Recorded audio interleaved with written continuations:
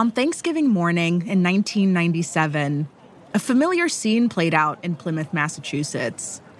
Men and women, dressed head to toe in colonial-era costumes, paraded through the streets.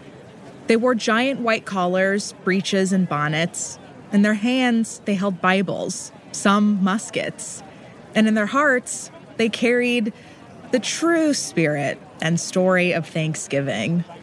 Tourists lined the streets to watch it all play out. But then, Indigenous protesters intercepted the parade. They jumped out of the crowd and yelled at the costumed reenactors. Chaos ensued. And the police, they were there waiting for them.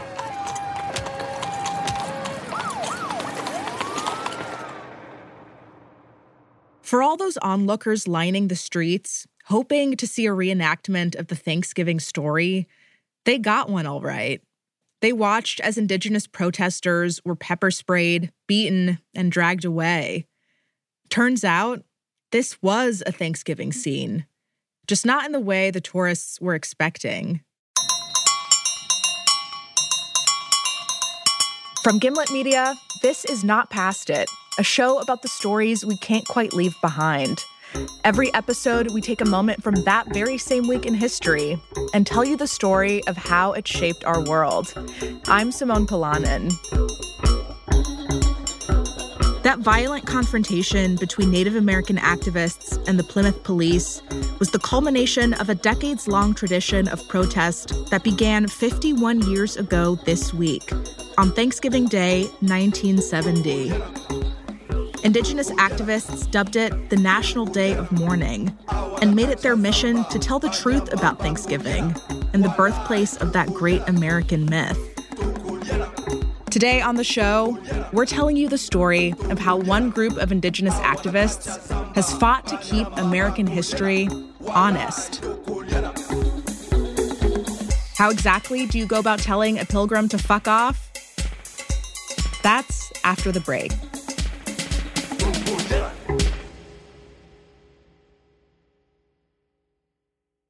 In the early 1970s, a man named Wamsutta Frank James gathered a group of activists together in Plymouth, Massachusetts.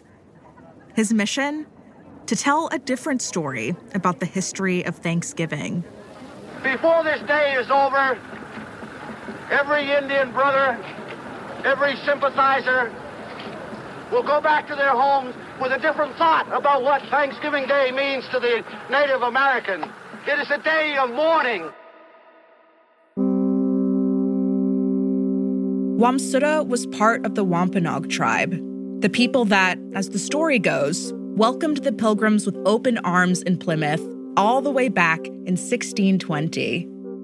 The Thanksgiving myth essentially says that the Pilgrims, seeking religious freedom, landed on Plymouth Rock. They then made friends with the Wampanoag. They were welcomed with open arms by the Wampanoag. This is Keisha James. She's also a member of the Wampanoag tribe. And then they sat down to a meal together, and the Pilgrims lived happily ever after, and the natives faded into the background. When Keisha was growing up, her grandfather, Wamsutta, the activist whose speech we just heard, told her a very different version of that Thanksgiving story. Thanksgiving was not declared in 1620, as the myth would have you believe, but actually in 1637 to celebrate the massacre of over 700 Pequot men, women, and children on the banks of the Mystic River in Connecticut. Back in the early 17th century, the story goes that the Pequot had been in conflict with Puritan settlers over fur trading and resources. Tensions had been escalating for a while, and it all boiled over one early morning. A Puritan militia surrounded a fort where the Pequot were staying. And just as they were waking up, the Puritans attacked. And the description of the Pequot massacre includes things like celebrating the fact that they burned the corpses afterwards and describing the smell and giving thanks to God for the victory over the Pequot. The Puritans saw their victory as a blessing from God and marked that day as a day of Thanksgiving. Historians disagree on how directly the celebration of the Pequot massacre led to our current Thanksgiving celebrations. But what is clear is that after the Puritans arrived in Massachusetts, They attacked and killed the indigenous communities who were already living there, over and over again. In my family, we talk a lot about sort of actions that have happened in the past. I think like that's what's driving my grandfather and saying this isn't acceptable, this needs to end. Keisha says that her grandfather turned to activism and protest because he felt the history personally. He was born Frank James in 1923, not too far from Plymouth. He was the first generation of my family to leave our ancestral homelands, which is Noepi or Martha's Vineyard. The family ended up moving to Chatham, Massachusetts, where they were one of the few non-white families in town.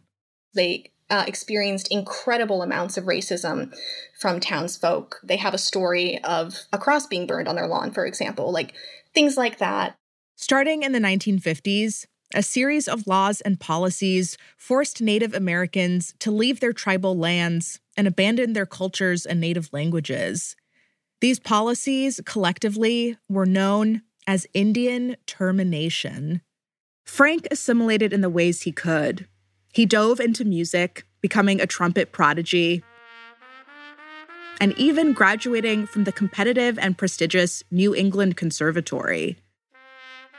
But these accomplishments only got him so far. He was told by his trumpet teacher that he would never be hired by a symphony orchestra because of the color of his skin. It was a turning point for Frank, and he started to question everything he had been doing. He had learned an instrument that belonged to Western classical music. He went to conservatory to study Western classical music, sort of everything that European society places an emphasis on, and he still was treated like a second-class citizen. And I think somewhere between 1948 and 1957, he decided to just be Wampanoag and no longer play that game. Around this time, he changed his name to Wamsuta and started getting involved in local activism for indigenous rights through an organization called the Federated Eastern Indian League. Then came the 60s, the era of the civil rights movement, and later that decade, women's liberation and Black power. And to promote Native self-determination around the country, indigenous activists started what they called the Red Power movement. Red Power activists often took a confrontational approach, and their civil disobedience was covered widely in the national press. And those incidents were likely on Wamsuta's mind when he was approached by the governor of Massachusetts ahead of that fateful Thanksgiving in 1970. It's the 350th anniversary of the landing of the Mayflower, and Governor Sargent, who's governor of Massachusetts, gets together with a bunch of other white men, and they decide they want to throw a banquet to commemorate this event because it's the founding of America, and many of them are Mayflower descendants themselves. As part of the arrangements for this banquet, the planning committee reached out to Wamsuta. They ask my grandfather, Wamsuta Frank James, to give a speech at the banquet, and he's going to be the token Wampanoag, and they, I'm sure, have these fantasies of him praising the Pilgrims, praising the Mayflower landing, thanking them for bringing civilization to these shores. Because, nothing says party like Puritans fleeing Europe and occupying other people's land. My grandfather goes away, and he writes a very different sort of speech. He sat down to write the speech, and he was asked to submit it in advance to the state, and the state flipped out. That's Matoi Monroe, co-leader of United American Indians of New England. She worked with Wamsuta over the years to organize protests and other activist endeavors. The state said, this is way too inflammatory. You can't say words like this on such a grand occasion. That's not all right. Wamsuta wasn't allowed to read his speech, but it's still out there. You can find it online, so I can tell you exactly what he wanted to say. He wanted to say that his people were taken as slaves by those first European settlers, that they were wiped out by diseases that the settlers brought with them. He wrote, quote, "We forfeited our country. Our lands have fallen into the hands of the aggressor. We have allowed the white man to keep us on our knees." Yeah, so not exactly Pilgrim talking points. But for some reason, state officials still thought Wamsutter could be convinced to play the role they had cast for him. They asked him if he would read something that they wrote for him, which was very vanilla, very tamed down, and he refused to do that. He felt that he was a man who had tried to do his best for his people, and he was not somebody who would stoop to doing that at all. Instead, Wamsutter and other local Indigenous activists hatched a plan to meet in Plymouth on Thanksgiving and send their own message. They created a 3-page flyer and mailed it around to different groups and tribes across the country. Word spread through something called the Moccasin Telegraph.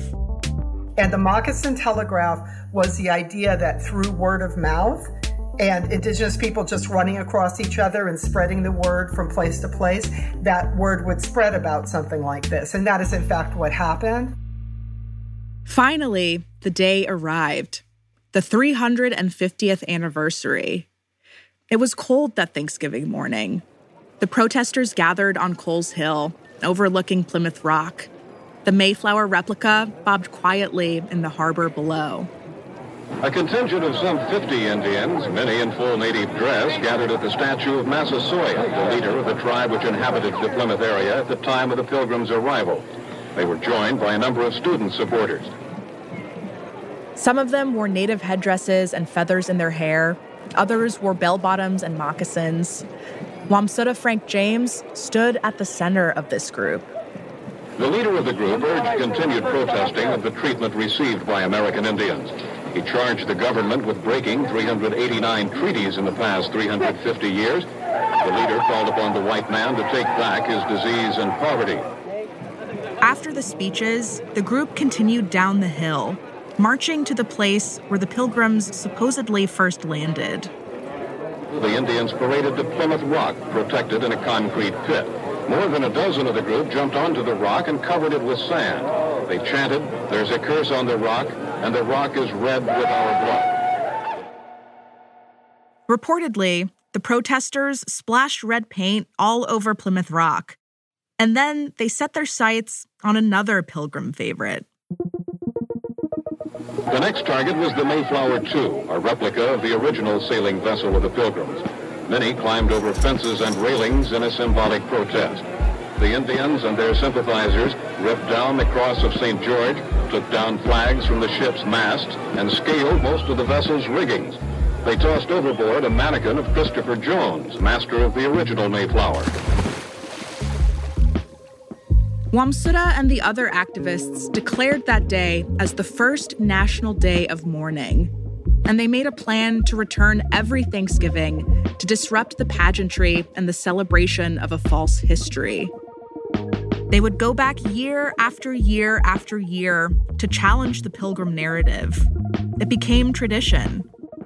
But, as we know, Pilgrims don't stay peaceful for long. That's after the break.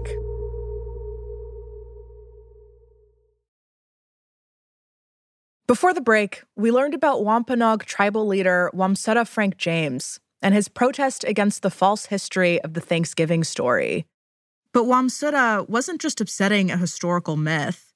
The annual protest he started, the National Day of Mourning, was upsetting local officials in Plymouth because they were very invested in keeping the whitewashed version of the Thanksgiving story alive.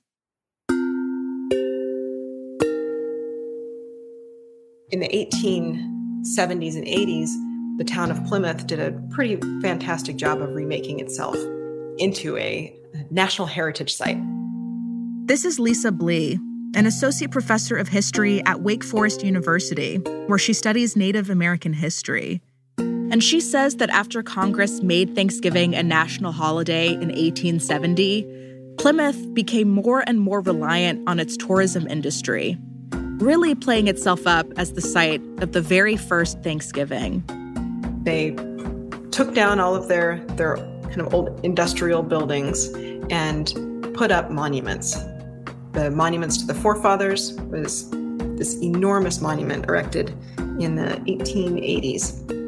And it drew a whole bunch of visitors. They started having these annual pageants celebrating the Pilgrims and their landing in 1620. And those pageants drew in more people.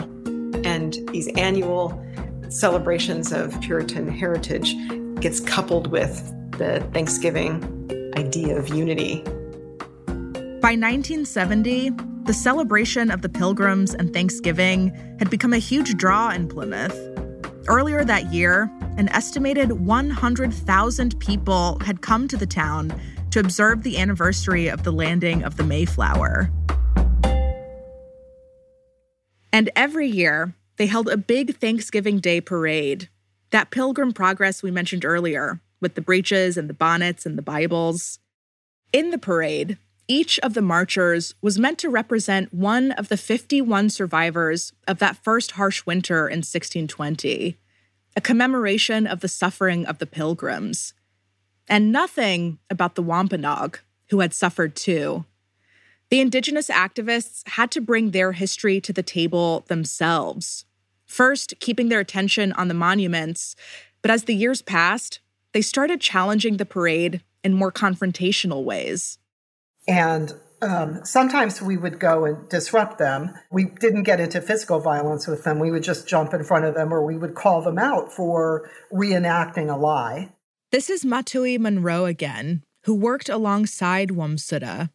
Over the years, she got more active in the Day of Mourning protests. Matui says the goal was to raise awareness. And, and talk about what had really happened in Plymouth, and that people were sold as slaves out of the harbor and things like that. Local officials in Plymouth hated this kind of in-your-face disruption. Police presence ramped up through the years. Protesters would often be followed by armed guards and police dogs. The parade and the protests remained largely peaceful, though, and the protesters would not be dissuaded. We never had a permit or anything, and frankly, it's Indigenous land. And so we marched through the streets of Plymouth, and we would often end up down by Plymouth Rock. But it all came to a head on Thanksgiving Day in 1997. Matoi and 150 or so other protesters gathered that morning on Coles Hill, and then they began marching through Plymouth.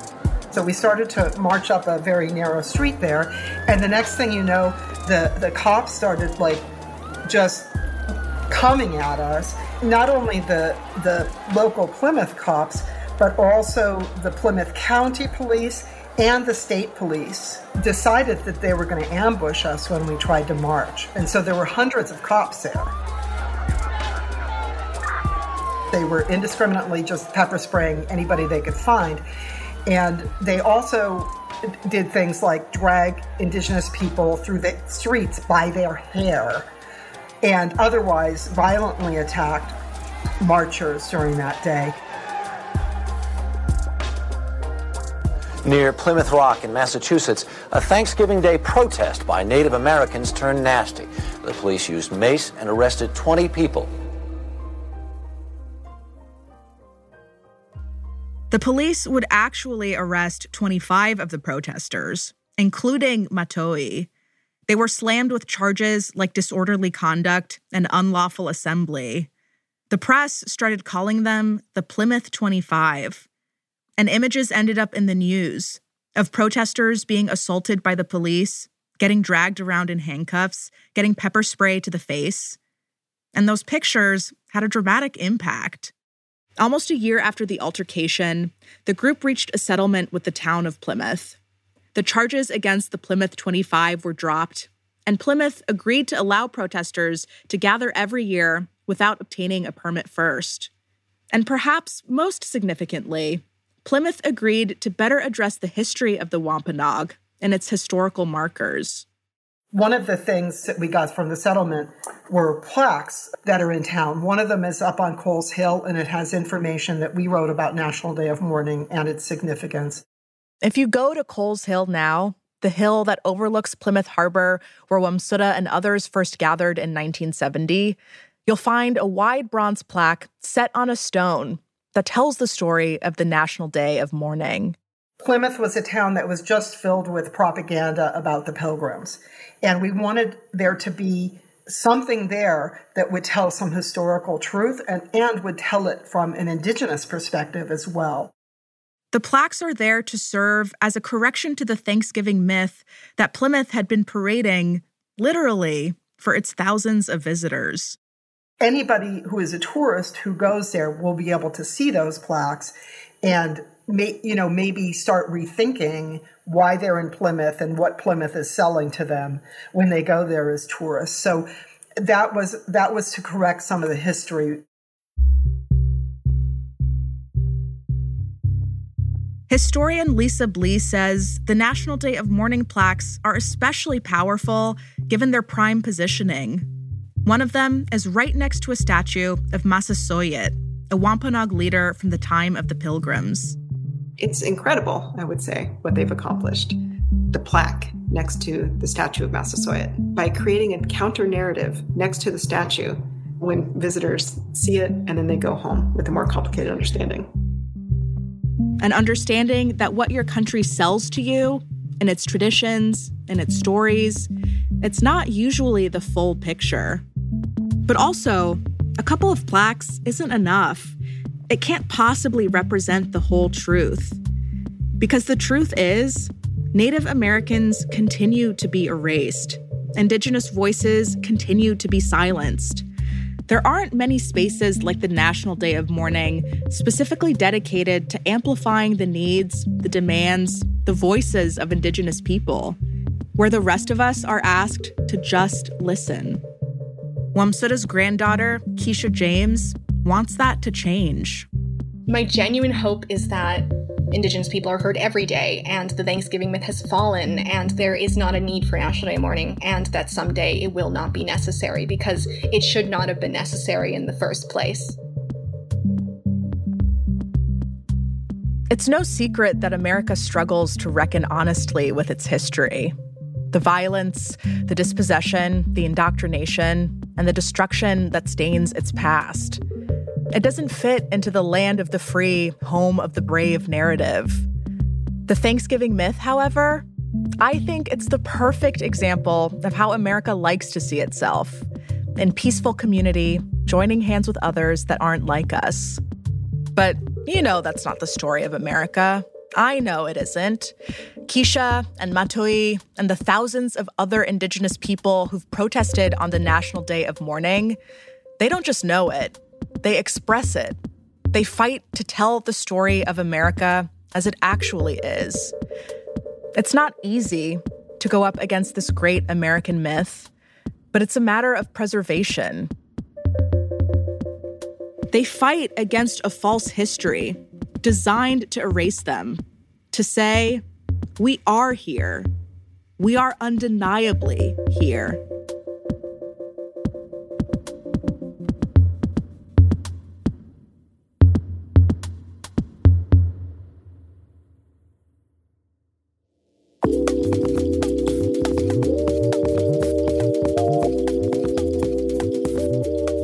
Not Past It is a Spotify original, produced by Gimlet and ZSP Media. This episode was produced by Ramoy Phillip. Next week, we get into the holiday spirit. What happens is, once you start finding things that people talk about, you go, oh my God, that's a holiday. The rest of our team are producers Amy Padula and Sarah Craig. Our associate producer is Julie Carley. Laura Newcomb is our production assistant.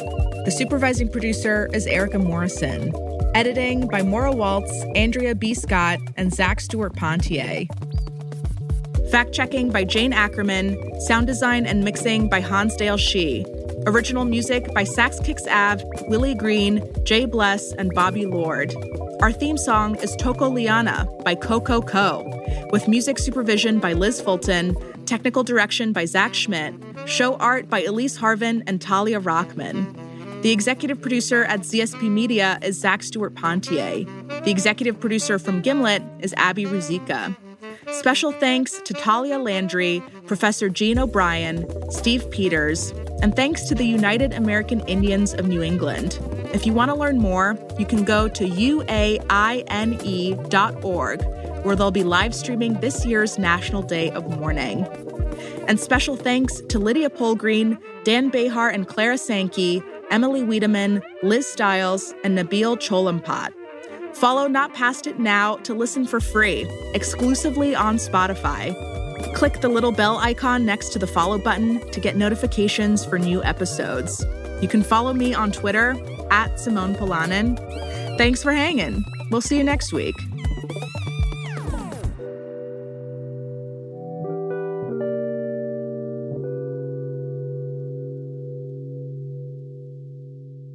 Plymouth Rock is literally just a moderately sized boulder with 1620 stamped on. It's more of a pebble, really.